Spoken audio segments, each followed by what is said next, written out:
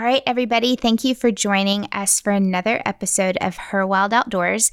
Tonight, we get to, today, if you're listening today, we get to talk to Dana Monroe. And Dana, we got to meet at TAC earlier this year, and I'm so glad we got to. Thanks for joining this episode. Yes, thank you so much for having me. Yeah, that was my first TAC experience. And of course I didn't get to shoot because I had a bum shoulder, but I got to sit back and observe and watch everybody help each other. And it was really, I think that was the coolest part of being able to be there and not participate was just watching the camaraderie of everybody, whereas it is kind of a competition. It was also like I didn't see that much there. I saw more support happening. Yeah, it's really cool because the archery community is just so welcoming, and I think that's a big draw to, a TAC event versus a competitive shoot. Yeah, it's a wholesome activity. You can get out with the family, get out with your buddies, have a little bit of a competition, but all in all, you're just out there having fun. Yeah. I remember my son, who is 11, got out there on the line to shoot, like just to practice and to shoot 3D targets. And he was in between two men, grown men, and he was standing in between them, just this short little kid.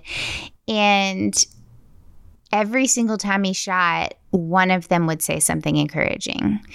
And it was that sense of like, I'm there, I'm standing there, I'm helping. I'm like, okay, dude, let's straighten up your feet, watch your stance. And they would throw a couple of things in there every now and then encouraging. But at the same time, they'd be like, man, look, you got that target, way to go. And they had no idea who that kid was. And it was just taking the time to encourage the person next to you versus, man, that was a bum shot, or it could easily have been just being quiet and not saying anything, but they took the time. And I saw that with everybody, not just with the kids. It was really cool. I loved it.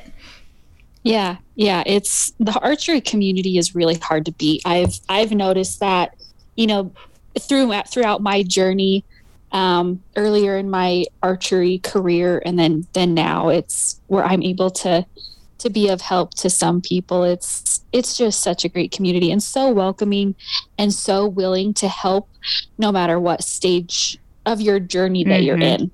We all remember where we start. And yes, I think that is a humbling experience that you don't forget, and you immediately remember where you were in that moment when you see somebody else there. It's not I'm better than you. It's I was in your shoes once, and you feel that. Yes. Mm-hmm. Yep. Yeah. Well, take us back just a little on that cue.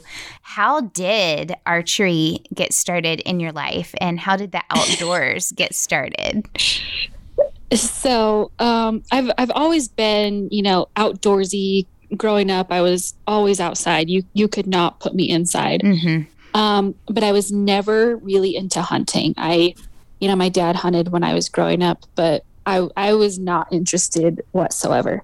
And the older I got, I didn't really, once I got out of high school, I didn't really have anything, I didn't have any activities that were wholesome and exciting. And then I started getting more into fitness, and then I got exposed to bow hunting, and I was like, okay, archery is weird. I'm not going to get into archery. And then I just, exposed more and more to it. And finally I was like, okay, this looks kind of fun. I need to try shooting a bow. So I went to Western Hunt Expo and shot a bow for the first time. And in that first shot, I remember I shot the arrow and I was like, oh my gosh, this is so much fun. Like, I need to get a bow. And I was hooked from the first moment. And from there, I just really, I completely dove down the rabbit hole. Like, I didn't ease in. I just went full in. Mm-hmm. And I think I've been shooting about 5.5 years now. Yeah. So that's still fairly new, but I've immersed myself in it so much that I feel like it's been way longer. Mm-hmm. I've talked a couple of different times on the podcast about how years of being in something is not comparable to experience in something. Yes. And you kind of have to take that step back, not just somebody looking in and seeing who you are by the years you've been in it, but your own self giving yourself the credit for the time that you've put into it and the experiences that you've had. And you are not the first woman that I've talked to that gun hunting and hunting in general was not an option until archery was pulled into it. And I don't know what the connection is or what the commonality is other than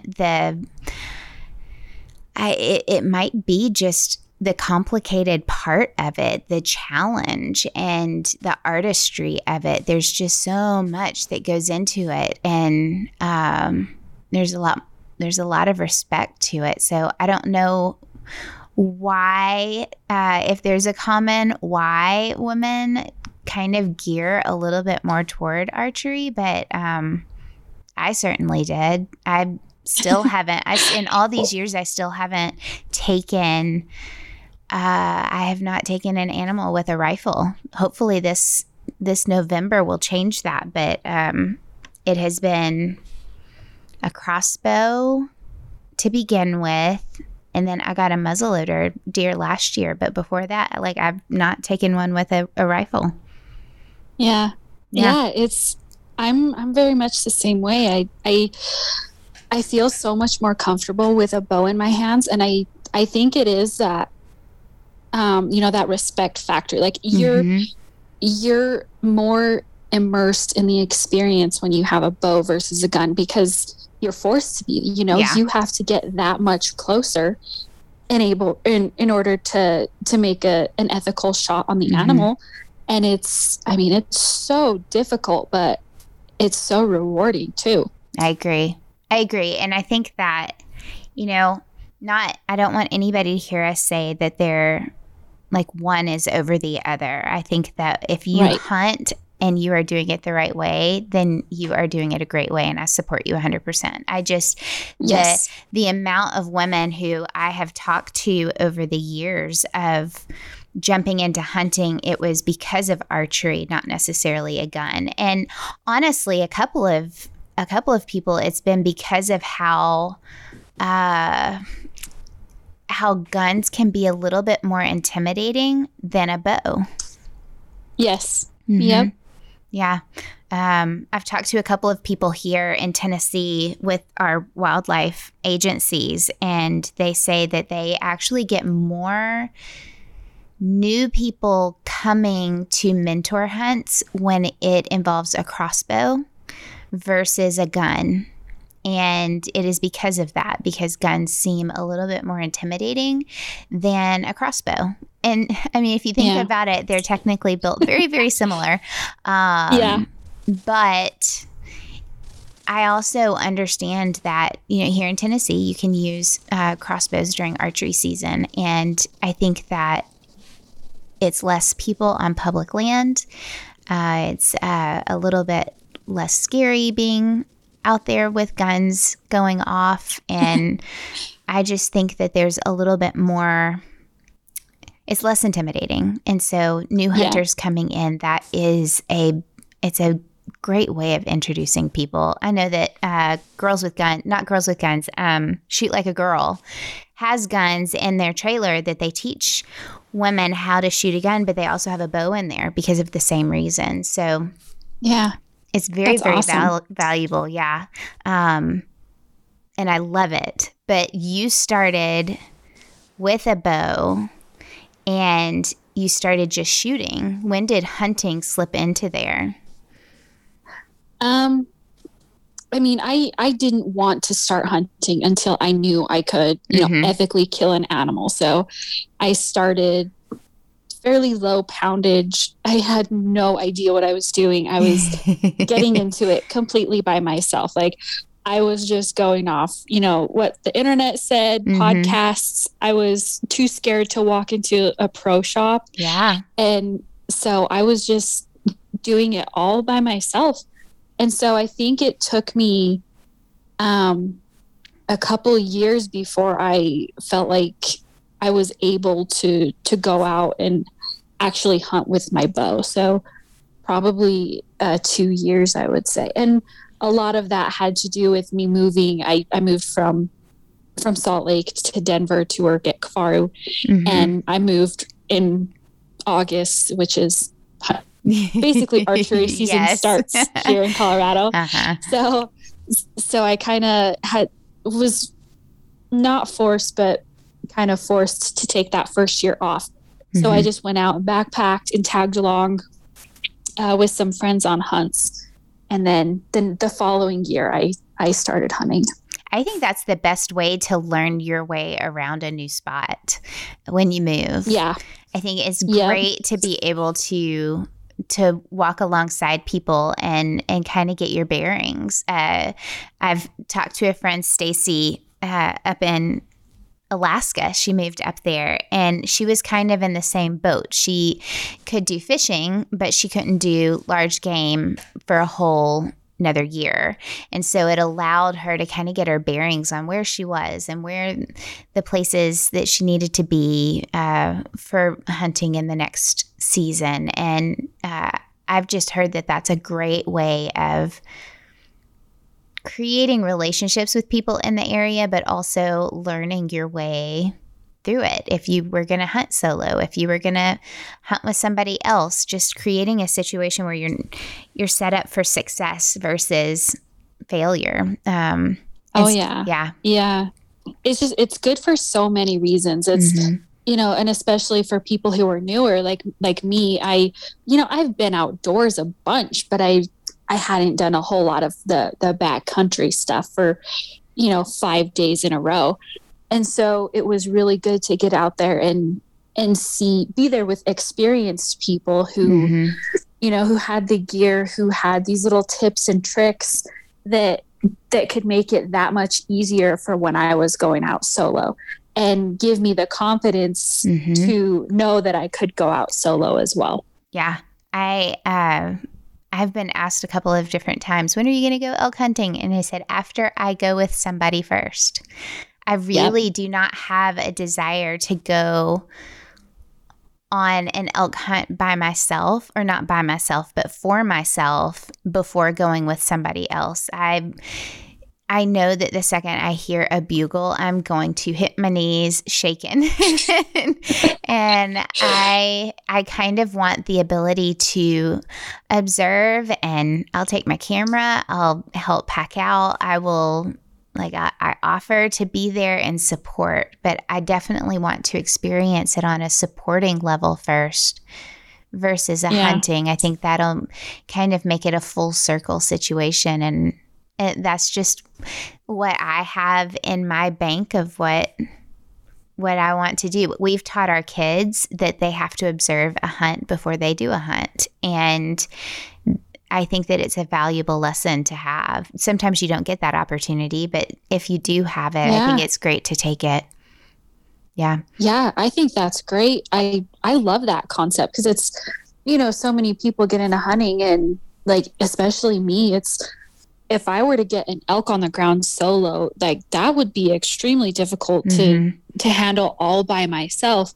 So I want to be, take part in witnessing in that and witnessing the whole process, from kill to, the meat going in the freezer. I want to be a part of the whole process, and because you can never learn too much.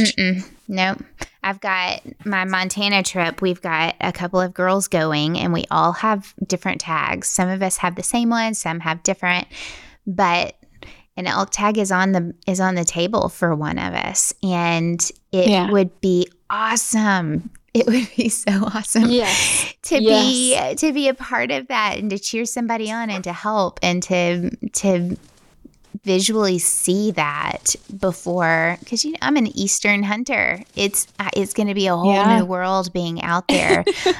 A whole new world to be out there. It definitely is. But then to be able to help and to be able to see that, it's just I've just always thought that was important, and my kids were better prepared for when they took the life of an animal by being there when it had already happened, and to go through all those steps from the beginning to butchering and putting things in the freezer. And it's a sweet thing to pass on, but to see the work afterwards is what I wanted them to see. And to experience. Because that's a lot of what you don't see, and it's so much work. It's, I mean, it's almost like the hunting and the killing is the easy part. Oh yeah. And then once the animal's on the ground, that's when the real work starts. Yeah. And it's not pretty, it's not fun, but it's so rewarding. And then, eating that meat after is just the best feeling ever. Yeah. We've said a lot of times if you don't experience the hard work after, if you don't know what's coming, then you're more likely to make a rushed shot. Yep. And I think that has slowed them down a little bit. I know it has slowed me down a little bit on taking shots that weren't legally questionable, but it was a jumpy, oh my goodness, there it is, let me take a shot. And instead it was, okay, where is this animal? Where are the feet? Where is it turning? Where is it going to go? Where am I going to have to go to get it? There are just a whole lot of things. If I'm solo, which for the most part, I'm solo. So is that going to be something that I can retrieve by myself? All of it comes together because of the thoughts of what comes after. And it's just a valuable lesson to take with you.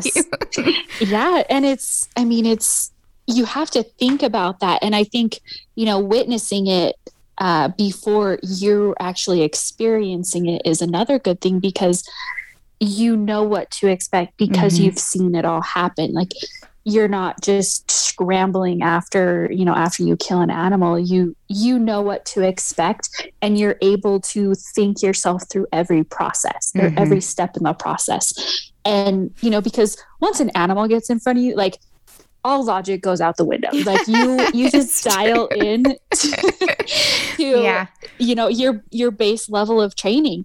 And that's really true. Is like, you fall to your very, very lowest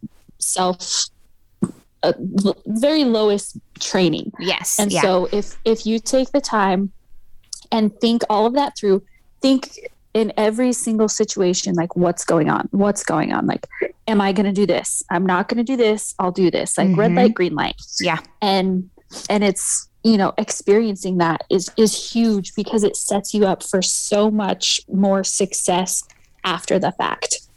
I agree. What was your first hunt that you went on? So for yourself? I think I went on a turkey hunt with a friend, but it was just kind of it wasn't much of a hunt. Yeah. But my first real hunt but my first animal was a rifle doe antelope. Yeah. Yeah. That's pretty cool. Yeah. I've heard those are fun. It was incredible. Like, I shot the animal and I was like, oh my gosh, I might cry.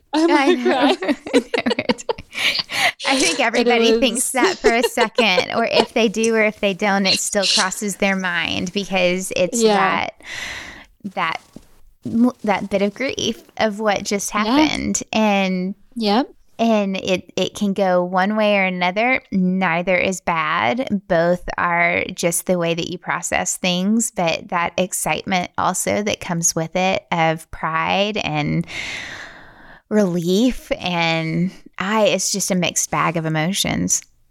Yeah. Mm-hmm. Yeah, it is. It's just so many. And it really is a lot of, it's sadness and reverence, but also pride for all of the hard work you put in.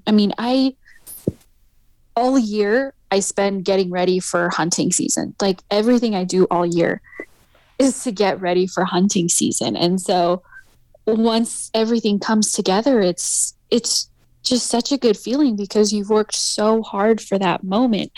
And it's not, it's not joy for taking an animal's life. It's joy for the results of all the hard work that you've been putting in for the last year. Mm-hmm.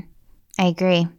I think that that's not talked about as much. I think that it's, right now, there's a big push for hunting because of the meat, because of the, where it's coming from and what it's eating and, all of those kind of things. So it feels cleaner and it feels better for your family, and it is.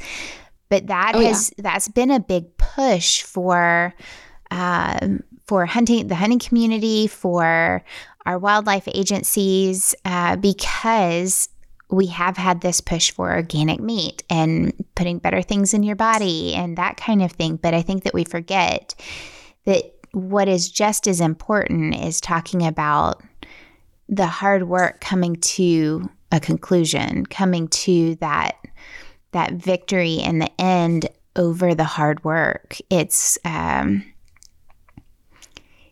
there's nothing like putting forth effort into something and it working.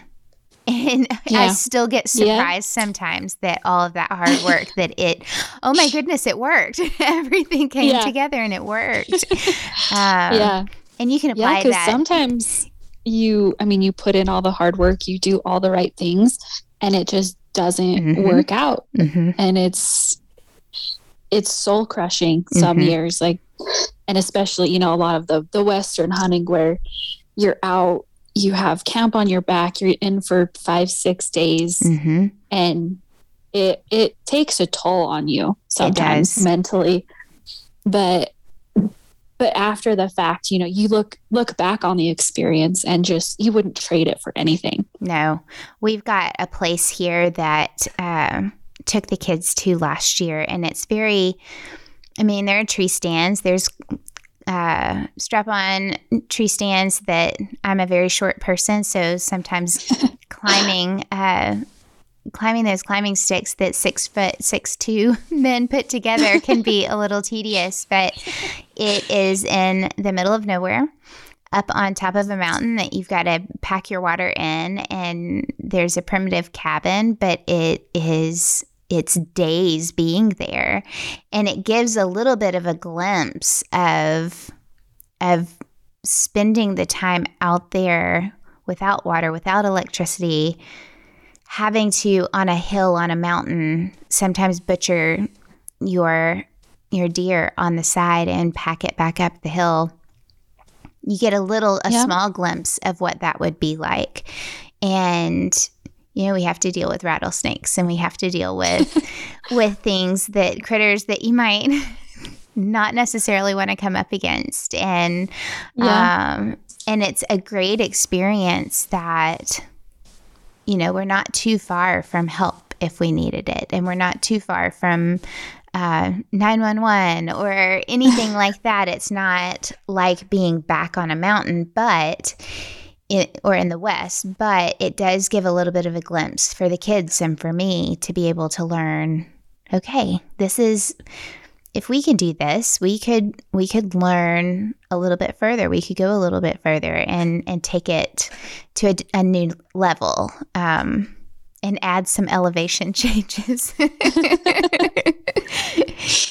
That's one of the things that hurts the most. Right? No, you came, and probably because this was where we hunt, is very close to where TAC was. And so it's a much different elevation than Colorado, for sure. I live in Denver, so 5280 is where I live. And so, and it's funny because, have so many friends all across the country and back east. They'll talk about their mountains, and I just giggle to myself. I'm like, this is not a mountain. This is a hill. We do have the Appalachian Mountains, and we do have, it's totally different. It's 100% different. It's more rainforest feel than Rocky Mountain. And there's not the height of elevation. I've been out there hiking and climbing a 13K mountain, and it is not the same. It is every 5 steps having to take a breath and having to get accustomed to that over time before taking that mountain. And it's a lot. Lots of training. A lot of training, and especially, you know, if you're going backpack hunting, like you have to get out and do some sort of like backpack cardio is what we do out here. And I mean, even doing that, it's still gonna humble you in ways you never thought possible, but it at least helps a little bit, and it helps prepare your legs, because it's never your body. I've noticed it's never my body that isn't, I mean, it hurts obviously because you've been hiking for days on end up and down mountains, but it's your lungs. Like you just can't breathe. Like, and there's no way to train yourself for that other than getting up there and experiencing it. Yeah. I've got friends that wear those oxygen deprivation masks when they're working out.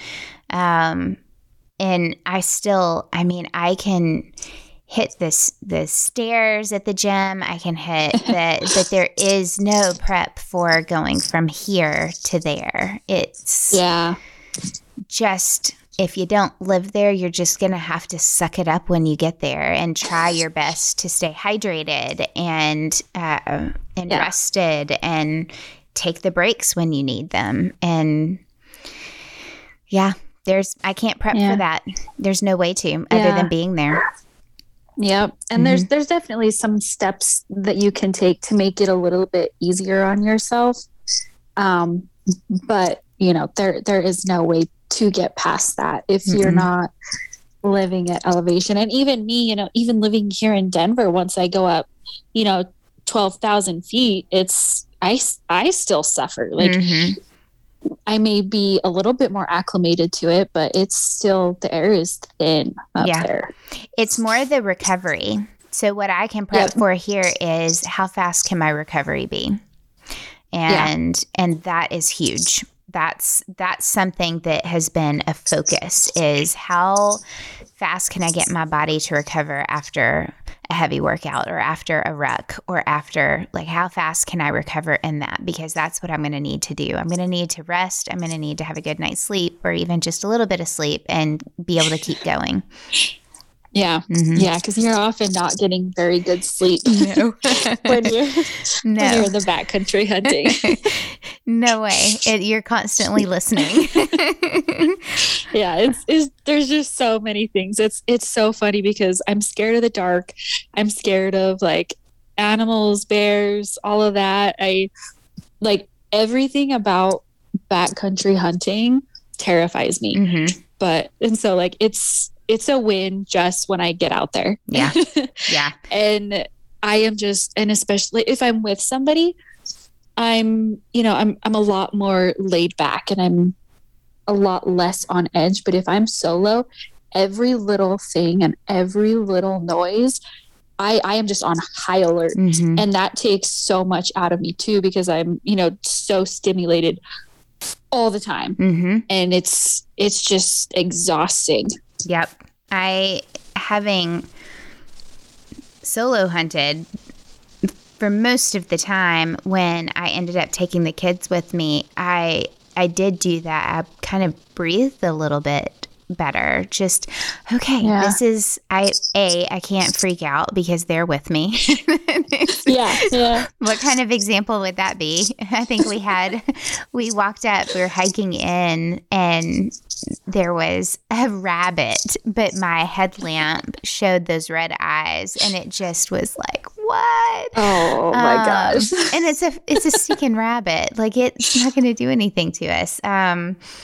But they're coyotes, and we've got coy dogs here that have mixed in with the coyotes, and they're a little bit more aggressive. So you kind of have to watch your back on that part of it, but it's still having somebody with me. I've noticed I am a little bit calmer, and I think that's why there's a valid need for having a hunting partner when you need it. There is also a valid need for hunting solo. There are different.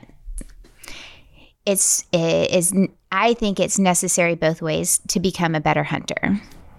That's just me. I think that I can learn a whole lot of things when I'm by myself, but I think that I learned so much from hunting with other people. Yes. Mm-hmm. Oh yeah, and it's just smart too. Yeah. It's because you do learn.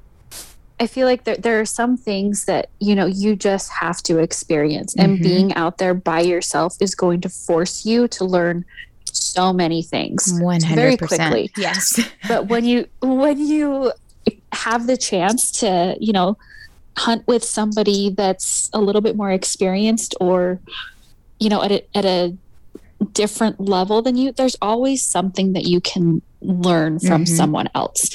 And if you think nobody can teach you anything, like, I don't want to be around those kind of people. Yeah. It's just being smart, learning from people who have been doing it, and from people who, have used certain pieces, or,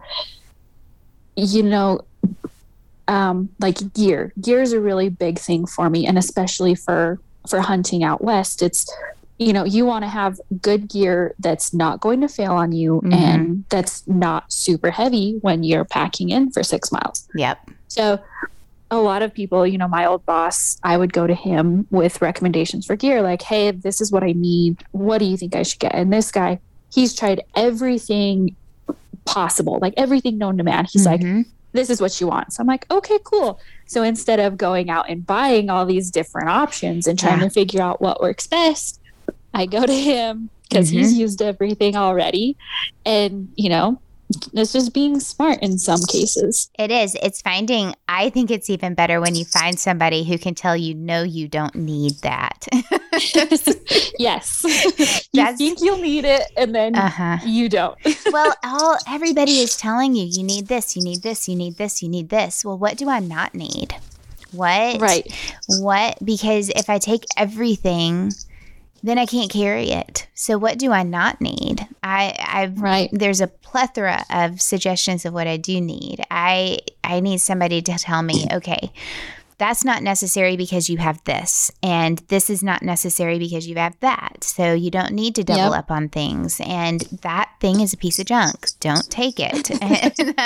Those are the things I need people to tell me. And thankfully, when you surround yourself with good, strong, experienced people, I hate using the word expert because I don't think anybody is an expert unless they've learned every single thing that they can learn. But experienced people who are just honest with you. And it's not because they're trying to sell something. It's not because they're going to make money off of something. It's because it's truth. And you've got to surround yourself with people like that. Right. And that's one of the biggest things. Don't listen to people who are sponsored on the internet, because they're going to tell you their product is the best in the world because people are paying them to say it. Yeah. So I've been lucky to be surrounded by a lot of people who have experienced a very wide range of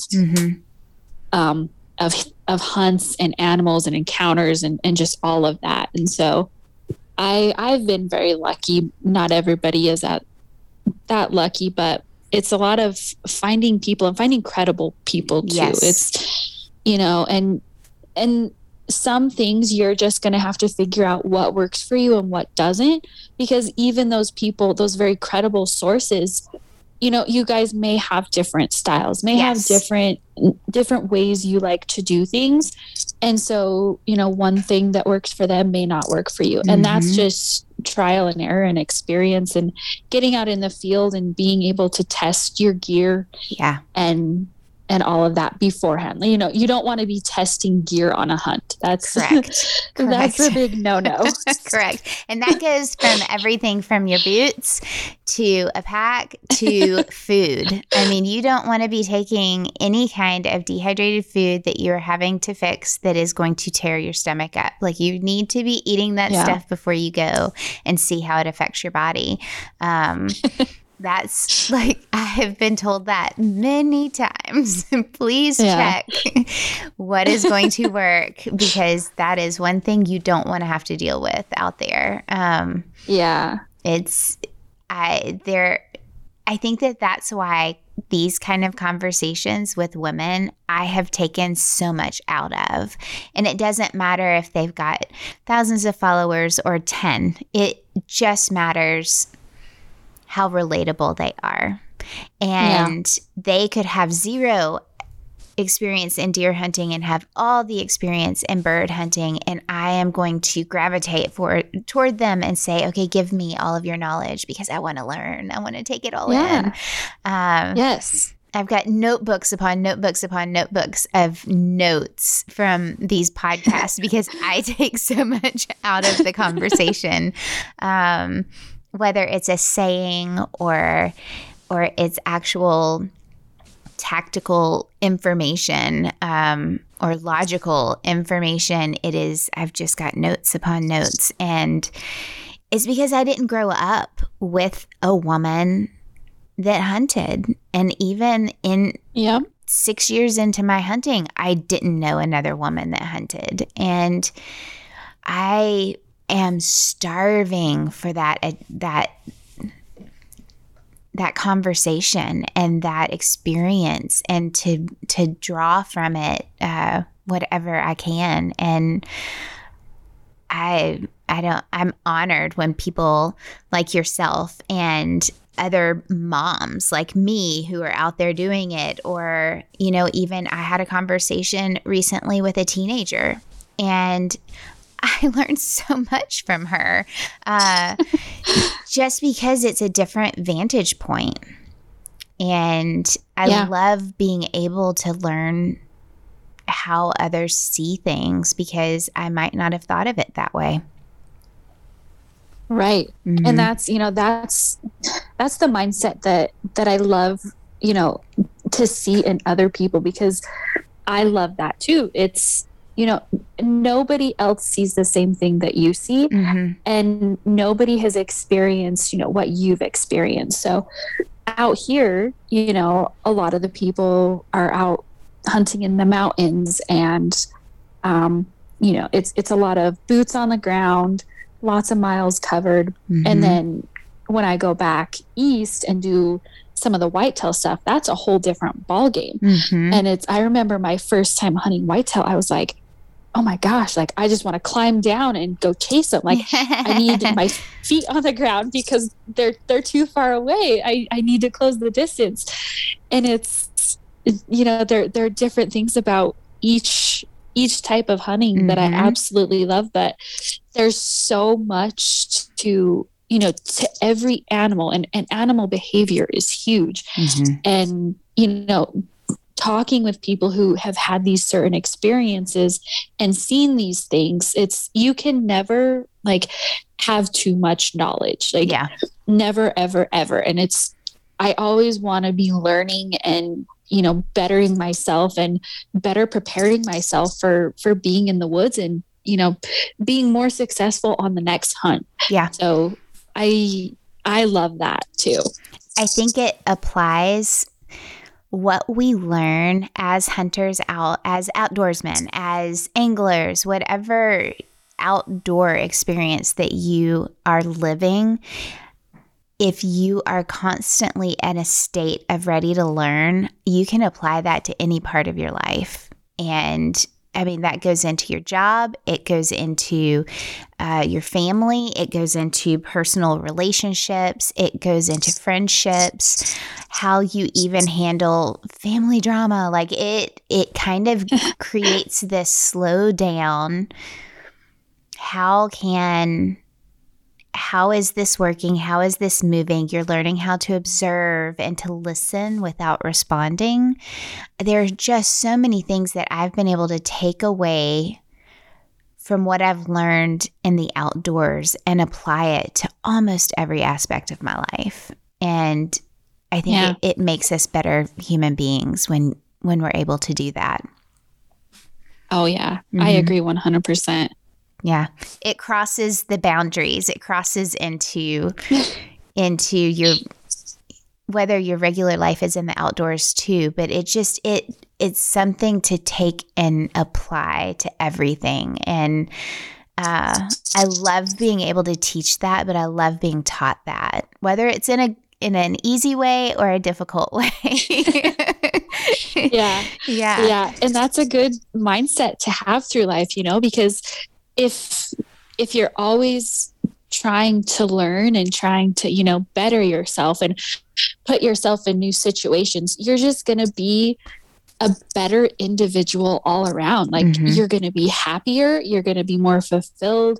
People are going to enjoy being around you more. And so it's, it just makes every aspect of life better. Yeah. We talk constantly about how, I'll think, okay, I'm getting a tax refund back. Well, how am I going to use that? And automatically it's, what gun do I need? Or what outdoor equipment do I need? And it, the joke is that it's what else can I spend a paycheck on? Or what do I need to save for? But I think that when it comes down to it, you're also learning how to be patient with yourself. You're learning how to listen to your own confidence in something. And I don't know, we tend to doubt ourselves sometimes, especially when we're put into a position where we need to teach. And I think that it creates a situation where we're still learning as we're teaching. And if we keep it in that kind of mindset, then it keeps going. You're not stopping that learning experience. You're just changing it up a little bit. Oh, yeah. Yeah. And I think, you hear people say all the time, the best way to learn is by teaching. So once you're able to, experience something, you can go to somebody else who hasn't experienced it and, give them some insight, and that just,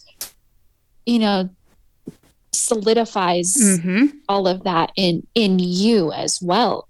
Yeah. And so it's just a process of bettering yourself. Yeah. We have that rule as well. Our kids have learned it is you are taught a lesson, you then apply it, and then you teach it. And it does that where it solidifies that lesson a little bit more, but you learn something new each time you go through that process. And it is so valuable to walk away knowing how to do that in whatever part of your life. I do want to ask you, having entered into the hunting community a little bit later, you're not as late as me, but a little bit later, how do you feel about whether you've got mentors in your life who are women or women that you walk alongside of? How have you noticed the impact that we have had on our community, whether it's in a good way or a bad way? There are definitely some negative things that I've noticed throughout the whole hunting industry. Mostly that comes from, the people who are just trying to have a platform without being a genuine presence. They're seeing a route to try and get more followers on Instagram or try to be famous. And so they're taking, I don't know, lots of negativity towards that. But I've also noticed, I have a community here of, they're my tribe, my ladies, and then a couple guys are in this little tribe that we've created. And it's honestly been the greatest thing that I've ever had. I've never really had a group of, strong women that truly wanted to see me succeed. We're all hunters. We're all out there getting outside as much as we can. We do these challenges. So there's this really fun challenge here at my local archery shop called the Alpha Bow Hunting Challenge. And we all compete against each other. And so we're competitive with each other, and then we're hugging after, and we're all pushing each other to be better while cheering each other on with and it's genuine also. And I think that's the really important thing, is just being true to yourself and being genuine and truly being happy for people and not having to compete with other women. Because as a woman, you're taught to compete from a very young age for certain things. Yes. And so that's ingrained in you, and that's so hard to overcome. But I think if you do find those good influences in your life and you see the genuine happiness when you succeed from your friends and then vice versa, it's life changing. And it's like, I can't explain how amazing it is to have my group of friends like, hey guys, this is super exciting. Like, this just happened. And they're just behind me with all the praise in the world. And, that goes for anybody in the group. And that's absolutely life changing. And I think we need so much more of that. I agree. I think that when we get outside of the social media world and make it the real world, that's when I have found the women that I need to surround myself with.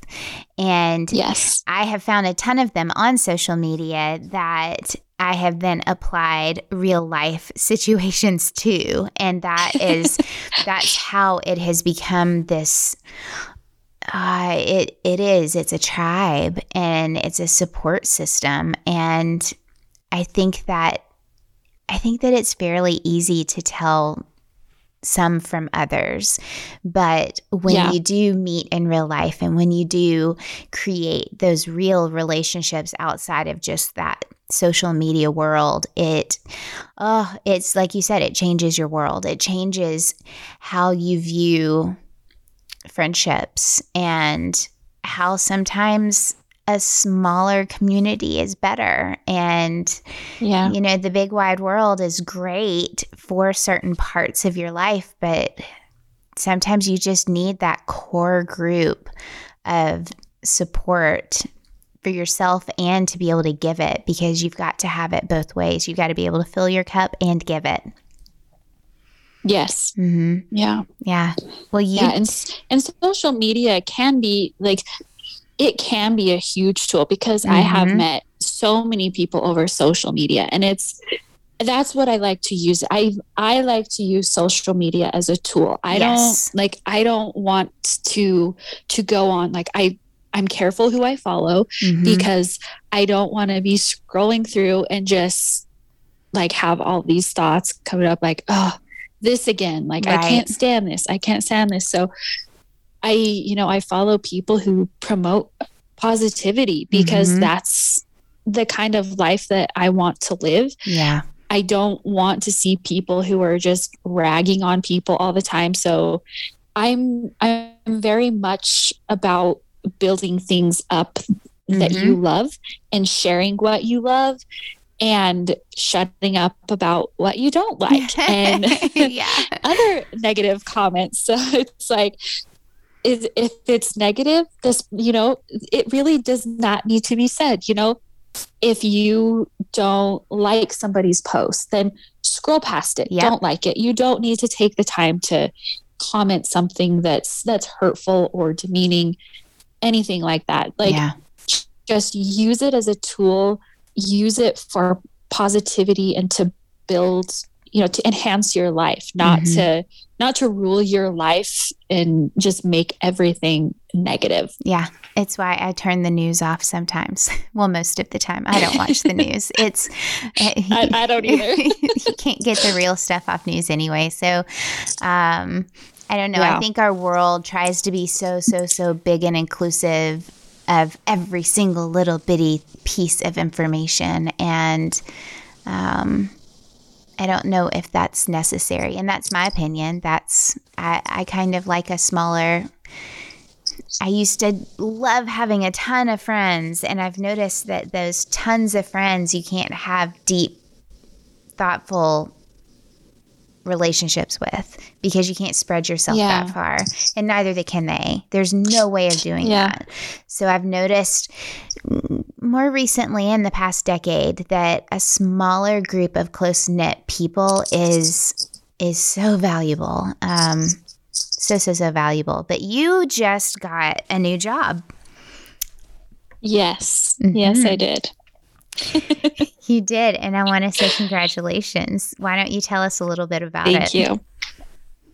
Yeah. So a couple weeks ago, I officially started at Black Rifle Coffee. I am the marketing coordinator for the outdoor space. So pretty much everything outdoors, hunting, fishing, a lot of the archery stuff. I'm kind of, the person you were that takes person. care of a lot of like, the backside stuff of all of that. That's awesome. And I previously was at Kifaru, and I basically was like, I did all the marketing stuff there. So pretty much anything marketing, social media, events, that was me. And so now I'm doing very similar stuff at Black Rifle. It's just a much bigger company. So I have a lot more support, which has been amazing. Good. I'm glad. When we started, so I do like to say that you and I met outside of social media. Yes. And then connected. We did meet in person. We did. And then connected and kept up with each other. And it was like, okay, we need to have a conversation. And I loved, it was like, okay, there's a lot coming up. There's a lot going on. And I just was excited to hear, because you do, it's like you said, you do want to cheer on your people when things great happen. And it's not the sense of, well, dadgummit, I wish that no, it's, if I can lift you up, if I can be encouraging to you, that only makes me feel better. And we say it a lot, the whole, let me help you straighten your crown. Well, mine's cockeyed all the time. So yeah, exactly. There's enough crowns for all of us. Yes. And it doesn't necessarily have to be perfect in order to support. And so I am very excited for you and excited to see how that goes and the best things that will happen. So congratulations. I also want to hear about what you've got coming up in hunting this year. So I hunted here in Colorado for mule deer a couple weeks, and it was rough. The weather there was kind of crazy, right? It was a little up and down. The first couple days of this season were actually the coldest of the whole season, which is a little weird. But I was seeing deer every day. I just couldn't close the distance. It was really dry, very crunchy ground. And I was hunting in very open terrain. So it's not like I had anything to hide behind. Yeah. It was very hilly. So I couldn't, post up somewhere and just see where they bed and wait them out. So it was a very difficult hunt. I learned a lot. It was very difficult to stay positive through the whole thing. Yeah. But, after looking back on it, I'm really happy that I had the experience that I did, because I obviously needed to learn all those things and learn those lessons. And, I was happy. I found deer every single day. So I feel happy about it now. And I was just like, man, whitetail hunting is so much better. It's so much easier. And so I actually go on a whitetail hunt next week in Nebraska for a few days, and then come back to Colorado for about a week and a half and head out to Utah for a mule deer hunt early November. So I'm really excited for that. And then I've got a cow elk tag in Utah that's good through, I think, January or December, January. So I'll have kind of a later season cow hunt down south. That'll be good. You and I might be hunting mule deer around the same time. I'll be hunting the 7th through the 12th of November. Okay. In Montana. So we'll probably be cheering each other on. Good luck. Yeah, I'll be hunting, I think the 4th through 9th. So we'll overlap just a little bit. Just a little bit. That'll be fun to come back and see. I love being following people's hunts and seeing how it goes and how it's kind of like you said there. Who was it? It was Miranda Huff who said, it is 90% mental. It is such a mental game when you're out there. And it is. It's getting through the tough and fighting through the adrenaline and pushing through just the anguish of the hard. And so, like you said, you always take something away from it. Yeah.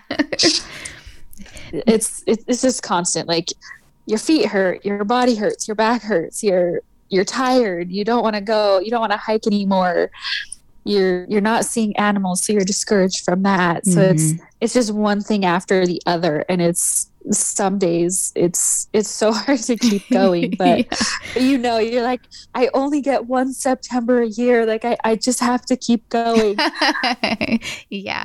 We here in Tennessee, it's September through January, so it's a long season. And by the end of the season, you kind of are ready to rest for a little bit and to jump on. I mean, that's our deer season. So it's kind of nice to jump on some ducks in the middle of it and hit geese after and turkey after that. Because it is just, deer season is a long season here. That would get rough. You can burn out. A month is all I can take. You can burn out.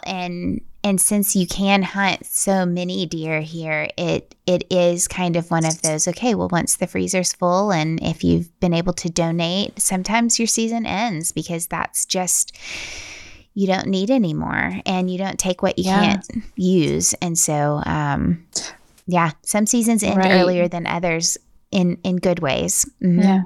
Yeah. Yes. A full freezer is always the goal. Always. Mine is so empty right now. Mine too. We need to fill them. Oh, well, I thank you so much for this conversation. And Dana, tell people how they can follow you. So I'm most active on Instagram, and it's Dana_Monroe. Yes. And y'all spell it Dayna. Yes. Yeah. So a little bit different. Yeah. So you guys go follow her. We are going to be cheering you on through your hunting season. And congratulations again on your job. Yes. Thank you so much.